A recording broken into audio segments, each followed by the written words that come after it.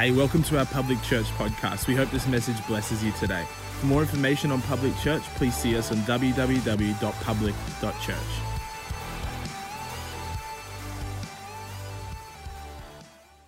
Well, what an amazing couple of weeks we've had. We had our breakthrough offering a couple of weeks ago, and we have been having a great time with our youth ministry going away at youth camp.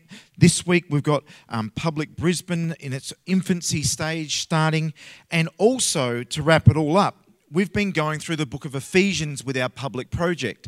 Who has been enjoying their daily devotions in the book of Ephesians? Give me a wave. Some of you may have missed a day or two here or there, or even if you haven't been online yet, you haven't started. There's still 2 more weeks to go. And Renee did a phenomenal job last week going into setting up the whole book of Ephesians, and was talking very clearly about disruptive power of grace within culture, the disruptive power of grace in everyday society when the church is fully functioning in its full capacity in the grace and the love of Jesus. It has an incredibly disruptive power, but also has a disruptive power within our own lives. And so she set up incredibly well the whole book of Ephesians and bookmarked and went through the first chapter, and it's my privilege and honour to share around chapter 2. Can we pray, if that's okay? Lord, we just thank you for all that you're doing in our midst. Lord, it's such an exciting time to be a part of your church. And we just praise and thank you for all that you did in the young people's lives, Lord. But we just pray, Lord God, that even today as we dive and delve deeper into your word around Ephesians, Lord God, as we come to understand your salvation and your saving grace, Lord God, Lord, that we would come into a deeper revelation and a deeper understanding of your love and your kindness initiated towards us. Lord, we thank you that you've called us according to your purposes. And Lord God, we are a church and a group of people, Lord God. We don't want to just live for ourselves, Lord God, but we want to be on mission with your assignment, with your purpose, Lord God. And I just pray and ask that today you would make that even more clearer. Just like you've begun, Lord God, within many young people's hearts, you've opened up their eyes and their understanding and their spirits to the purpose of you, God. So come and speak to us in Jesus' name. And everyone said, and everyone shouted, you are a rowdy bunch today. Turn the person next to you and say, it is great to see you in church. I would like to see my dad up here in the mosh pit next week with a couple of knee braces and ankles strapped. We'll have to get the first aid team set up ready, but he's been at the gym now 4 times a week for the last 6 months in his 70s, and he is as fit as a fiddle. And it is great that we are a young at heart church no matter what your age. Well, we want to have a look here today. My sermon title is Saved by Grace. And there's a few things, hopefully we can get to a few points today that I want to share with you around the book of Ephesians, is that Paul wants us to actually inform the church of Ephesus very clearly around the theology, make sure that that's crisp, clear, concise, that the church at Ephesus has a real clear understanding as we move from chapter 1 into chapter 2. But not only that there's a great theological understanding around the doctrine and theology around the resurrection power of Jesus Christ, but also how to actually practically outwork that in the day-to-day life, obviously of the church of Ephesus. But it's very clearly that this passage was timeless. No matter what the state of the world was, no matter what the state of the culture was at that time, no matter what political system was set up, no matter what hierarchical structure or societal changes and nuances were very clear for different points in time, but even right now, how it would make sense for us here in the bottom of the world, here in Australia, with a full Westminster parliamentarian system, how the application of the Word of God would actually transform and work within our lives. So we see here that it's very clear at the beginning of the passage, which we'll read in just a moment, that it's very clear around the fact of salvation. And we see that in Actually, we'll go to our first scripture, Ephesians 2, verse 1. and his fullness fills you, even though you were once like corpses. So be encouraged today, okay? Dead in your sins and your offenses. It wasn't that long ago that you lived in the religion, customs, and the values of this world, obeying the dark ruler of the earthly realm who fills the atmosphere with his authority and works diligently in the hearts of those who are disobedient to the truth of God. Now, be warm-hearted by that fact.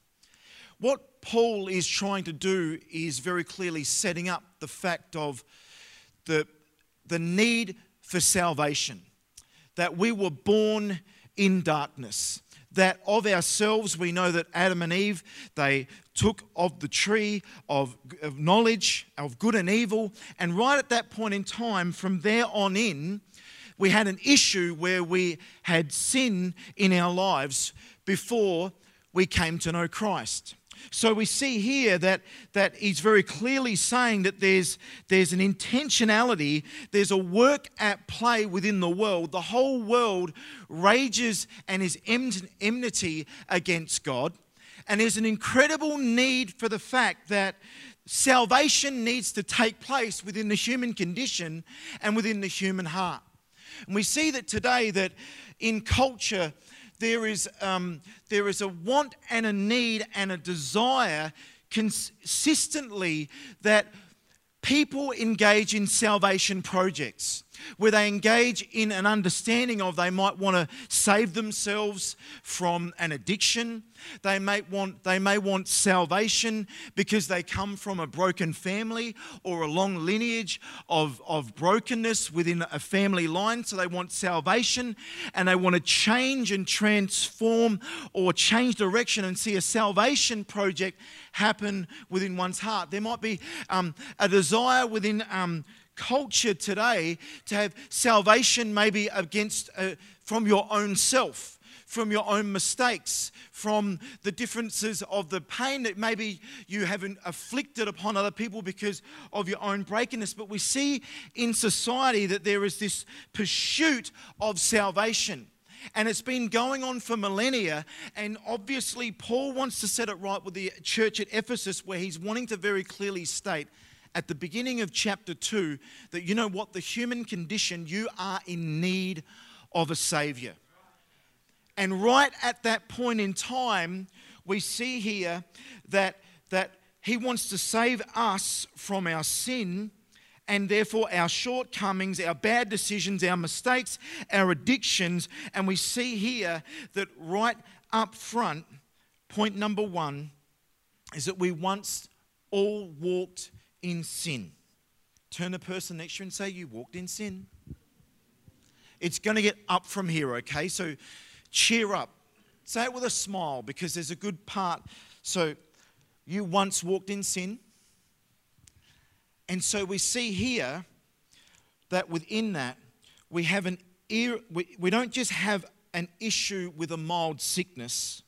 We don't just have an issue with being lost. We don't just have an issue as humanity of just some form of misdirection or some form of misguidance. We actually have a real problem, and that is the fact that without Christ in our lives, we are actually dead. And so we see here that, we've got the graphic up, that we are made up of 3 parts as a human. Obviously, we have an outer body, which will decay, which is carnal by nature. It has been born in sin. But we see also that we have a soul. That's where our mind, will, and our emotions are all made up. And then we have our spirit. And right there, when we invite Jesus into our life, Paul's obviously setting up the fact of the human condition that our spirit needs to be ignited and it needs to be revived. It's dead and it wars against everything to do with God, and it's susceptible towards the principality and the powers of the air. Yes, I'm going to say the word, the devil. And when you're not in Christ, you are open and vulnerable and susceptible to all the darkness that actually comes when you're not in step with Christ. Does that mean every single person that is not a Christian is a Satanist? Absolutely not. Does that mean every single person that is not born again and given their lives to Jesus and is now a Christ follower, does that mean that they are intrinsically a bad person? Some of you know some people that they're not Christian, but they're very good. They're charitable, they raise money, they help old ladies across the road, they're polite, they're kind, they're well-mannered, but they're good people. But without Christ at the center and without their acknowledgement of Him, regardless of whether they're seemingly good or bad, Paul is wanting us to get very clear the theology and the understanding that right at the very beginning, before Christ, every single one of us, no matter how much money's in our bank account, no matter how charitable we might be, no matter how nice and smiley we are and how many friends we've got, regardless of all of that, he's wanting to make it very clear to the church at Ephesus, and obviously recorded through the history of time, through the Word of God, is the fact that, you know what? You're actually dead in your spirit if it hasn't been made alive with Jesus. So, on that incredibly positive note, let's move on where we see here our good part of the story, number 2, is that we're actually saved by grace. So let's have a look. The corruption in verse 3, the corruption that was in us from birth was expressed through the deeds and the desires of our own self-life. We lived by whatever natural cravings and thoughts our minds dictated, living as rebellious children, subject to God's wrath like everyone else. Now, we haven't got this, but I want to just go on to the next 2 verses. Verse 4 says, "But God still loved us with such great love." I love that fact. So Paul's wanting to set it up very clear. We've got this massive problem. It's sin. It's your carnal nature. Without Christ, you are actually dead. And so we see we've got the 3 parts of what a human existence is. We've got the body. That's our outer temple. We've got our soul, our mind, will, and emotions. And then we've got our spirit. But within that state, when we were dead and we were subjected to the principalities and the power, we lived a rebellious, disobedient life, and we did what we wanted to do. We did what we felt we should whenever we wanted to. We were living and being governed by the world. Let's just have a look at that. What is the world? Paul's very clearly saying here, we're not to live of the world, or we live in the world, but we can't be of the world. The world that he's talking about there is the way we've been conditioned to think through your family upbringing, through societal pressures, through the media, through social media now in the last 10 years. It's had a massive implication with a worldview of how we look, what we value, what's important, what we go after.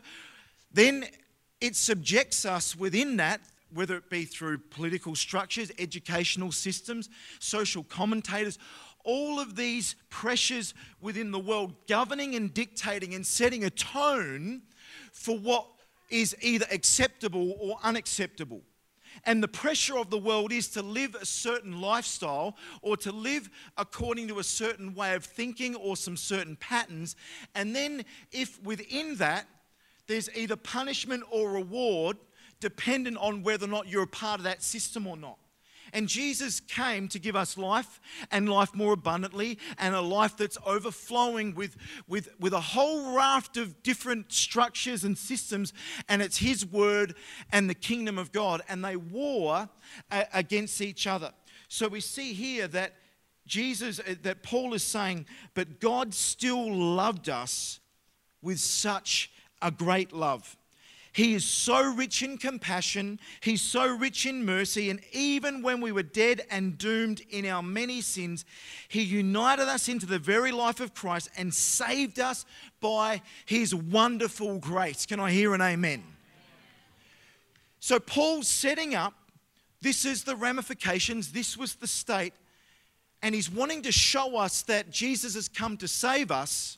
And he's setting up the tone very clearly that God was the initiator of this love relationship, and he was moving towards us. He was moving towards you. He was moving towards me when we were at our darkest and our furthest away from God. And we see here that within that, we need to understand what God's grace really is. To learn the definition of God's grace, it is wise to understand that there's a Greek and a Hebrew understanding behind the terminology that was trying to be that was being spoken of.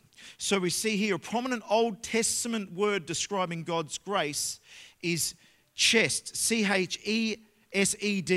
And that word speaks of deliverance from enemies, deliverance from affliction, deliverance from adversity. And it also denotes an enablement and a daily guidance and a forgiveness and a preservation. So we see that we've got that old Hebrew word that wraps it up, but then the New Testament word of charis, it focuses on the provision of salvation. And Jesus has come that we might be saved. And today, maybe you're here in this place and you're not in right relationship with Jesus. You don't know what it is to have a relationship with God. And as I'm sharing and speaking, it's like, oh, hang on a sec. I'm a good person. I mean well. And you're hearing the word of God go forward, and it's like, oh, it's not the most positive thing to hear that if you're outside of Christ that you're dead. But the thing is, when the word of God goes forward, everywhere the gospel's preached, something mysterious begins to stir within the human soul. Something mysterious begins to unravel and unwind, and truth begins to penetrate in where there's darkness, and hope begins to penetrate, and it's a supernatural phenomenon that over 2,000 years ago that Jesus would lay down his life, that he could right now 2,000 years into the future, that he could be alive and he can still have an impact and an influence on a human soul and a human life right here today in the Coomera Cinemas at the Westfield on the northern part of the Gold Coast, because he loves you, friend. So we see that I like to wrap it up, and the word grace, it's God's unearned or unmerited, meaning there's nothing you can do to actually get it. It's his unearned favor. And it's going towards us, and this is the incredible thing, is that Paul very clearly, in just a couple of verses, goes on to say that grace is beforehand and is accessed by faith. So there's nothing on our end, there's nothing from within us that can actually access, or we can't make God love us more. We can't make his grace rain down upon us more. Even if we access it through faith, that's nothing about us and it's everything about him. And I love the fact that he is the initiator of this faith. So we see, let's continue on. So we see our third point within this today, as we get a snapshot of the first 10 verses of Ephesians. The second half goes into about the accessing of salvation and God's grace to the Gentiles. But we haven't got time to get into that part today. I really want us to focus and continue to get bedrock theology and understanding and foundations around the fact that Jesus wants to save you and me, and then we'll get to it in just a moment. He wants to purpose us to continue to further that salvation call. So we see here the third point is that we are assured of heaven. Let's have a look at that. Ephesians 2:6-7 says, he raised us up with Christ, the exalted one, and we ascended with him into the glorious perfection and the authority of the heavenly realm, and we are now co-seated as one with Christ. Throughout the coming ages, he will be the visible display of the infinite, limitless riches of his grace, there it is once again, and his kindness, which was showered upon us in Christ Jesus. Just hold that there. So we see that in the first passage, on the first verse, we're seeing that salvation was described to us right at the very beginning, before our past. So even though we were once dead, then we see it's present. His salvation power is present, and it's a reality today. It's a reality in our lives on a day-to-day basis. It's flowing through us and flowing towards us, and it's right there. We see that we're seated in the heavenly realm, and we are now co-seated as of right now. We are now, as in now, co-seated as one with Christ. And then it goes on, for the assurance of our salvation actually going forward into the future, the display of his infinite, limitless riches of grace and kindness as showered upon us going into the coming ages. So regardless of where you're at, whether you've never invited Jesus into your life, right now, whether you are a believer and you are in Christ Jesus, you right now have a joint inheritance. You are co-seated in the heavenly realms. What that is saying, it's metaphoric speak for all the authority that was found in Christ Jesus when he conquered sin, conquered death, broke the back of sickness, broke the back of depression, broke the back of anxiety, broke the back of all the concerns and all the fear. Right there and then, the Apostle Paul is saying to the church at Ephesus, right now, you should be marching to the beat of another drum. You should have a rock-solid assurance and a confidence that you don't have to fear and falter and cower in this present age, but you have authority that is invested. You co-share in that authority through Christ Jesus and everything that he did when he laid down his life but was resurrected just 3 days later. You know, my old senior pastor in Adelaide, he gave me the best analogy around this whole idea around authority. And so often you go, well, how come you see some Christians and they live in God's authority? And they're powering through situations and they're powering through problems, and they might have a slight road bump, but they just seem to be overcoming and they just seem to outwork the authority of Christ Jesus within their life. And he said it much like this.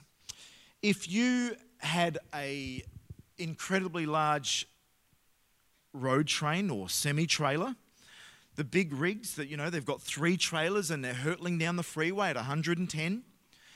And if they were hurtling down with all the hundreds of tons of freight that are on them, the size of the engine, the weight, that thing has incredible power. There's no doubt that truck is a powerful force. If anything gets in the way, it could be deemed as a weapon. And we see it, the carnage on the roads. If they have a head-on, it's devastating. We see, obviously, roadkill on the side of the road. We're on holidays or we go out into the regions and we see kangaroos, cows, or whatever on the side of the road. Anything that gets in the way of these trucks, these powerful trucks, there's devastation that happens. So there's no doubt. Would you agree that truck has power? Give us a wave. Okay. But this is the incredible thing, is that if in the horizon a truck driver is driving and he's hurtling down the freeway at 110 kilometers an hour in this powerful machine, but there would be a man in a blue uniform with black and white striped checks around an awkward looking hat, and he would come out into the middle of that road, that he would put up his hand, and as the truck got closer and the driver's vision came into sight, he realizes that he's actually going to have to start winding down through the gears and slow that truck down because of why? The policeman has the full legislative laws of our whole political system invested with authority into him. He's not extra special. He's not Superman. He's not Jesus Christ. He's a police officer that has been invested in and been given authority to outwork the laws of the land. And if a policeman were to say stop, then all vehicles must cease and move to the side of the road and stop, unless you're Liam on your L plates and my prayer life is going through the roof, and he just, rather than stops, panics and accelerates. That may or may not have happened. Not with a policeman, but another situation. But this is the thing. Sorry, Liam. I'm dead. If I could get DJ to come up on the keys, that would be great.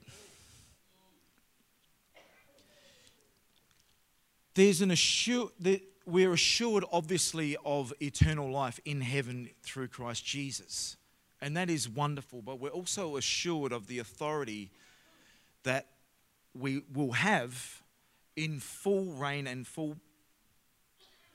in full measure, that we can actually operate in that authority here on earth.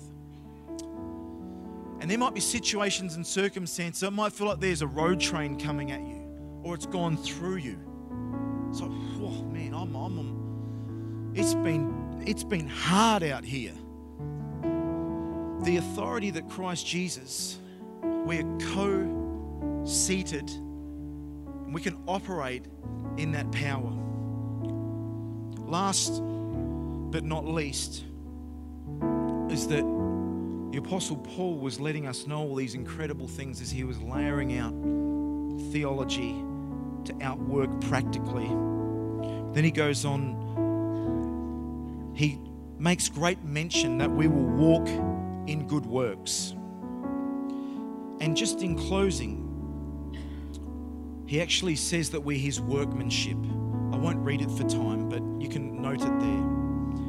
And this whole thing around workmanship, it actually translates it really well in the Passion Version around a poem, but that comes from a Greek word poema, which also we draw down, which is like art.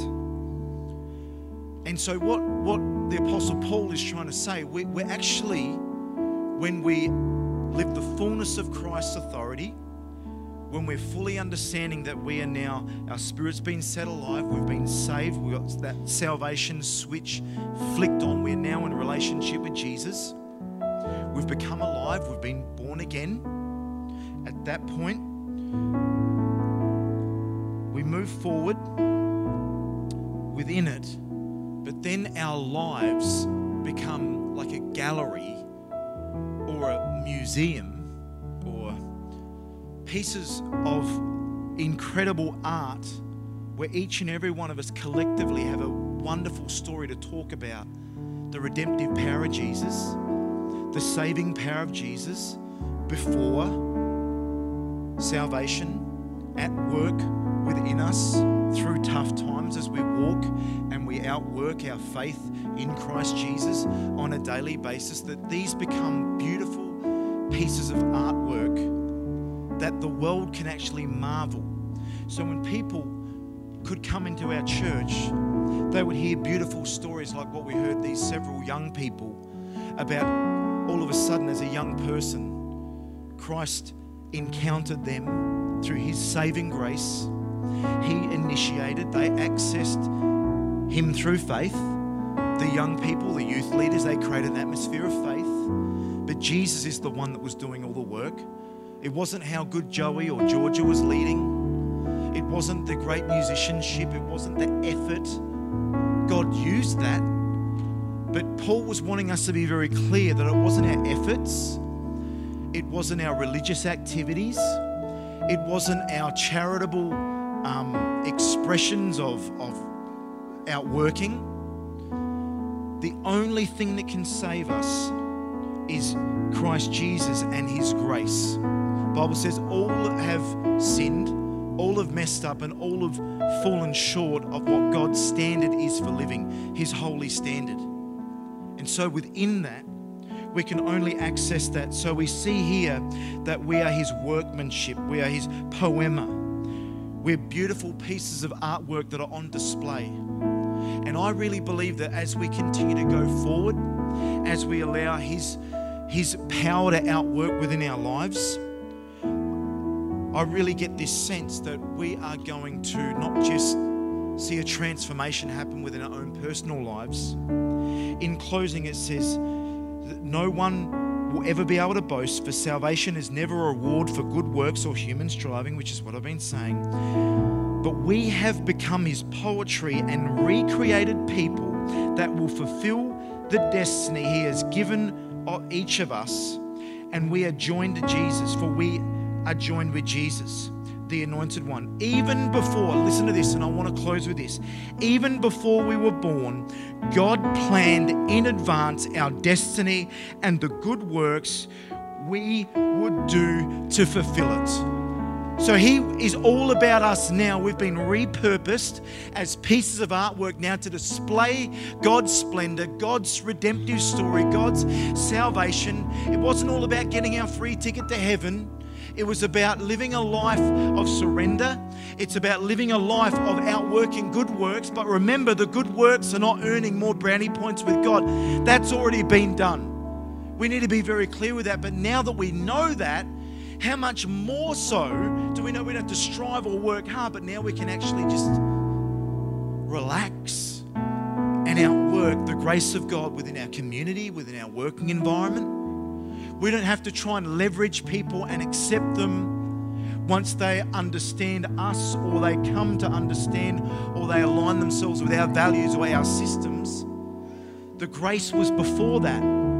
The grace was before that. So we just need to keep going out with God's grace, God's salvation message. Not one of judgment, not one of condemnation, but one of grace. It was his grace that led me back to him. In my darkest hour, when I knew how good he was, I forsook him and didn't choose him. I wanted to rebel and do my own thing, so I went my own way. And yet he still kept moving towards me. And at that point, when I crumbled and said, you know what, I can't live this life of selfishness anymore. I surrender my life to you, Lord Jesus. I access the fullness of your grace by faith, but you were already there. You were already initiating. You were already moving towards. And you know what? That's what we need to be at in our community. Young person, when you go to school this week, when university kicks back off, no matter what field or industry you're in, if we keep revealing and showing graciousness and kindness, let me tell you, we're gonna move in people's hearts, because Jesus is gonna move through us.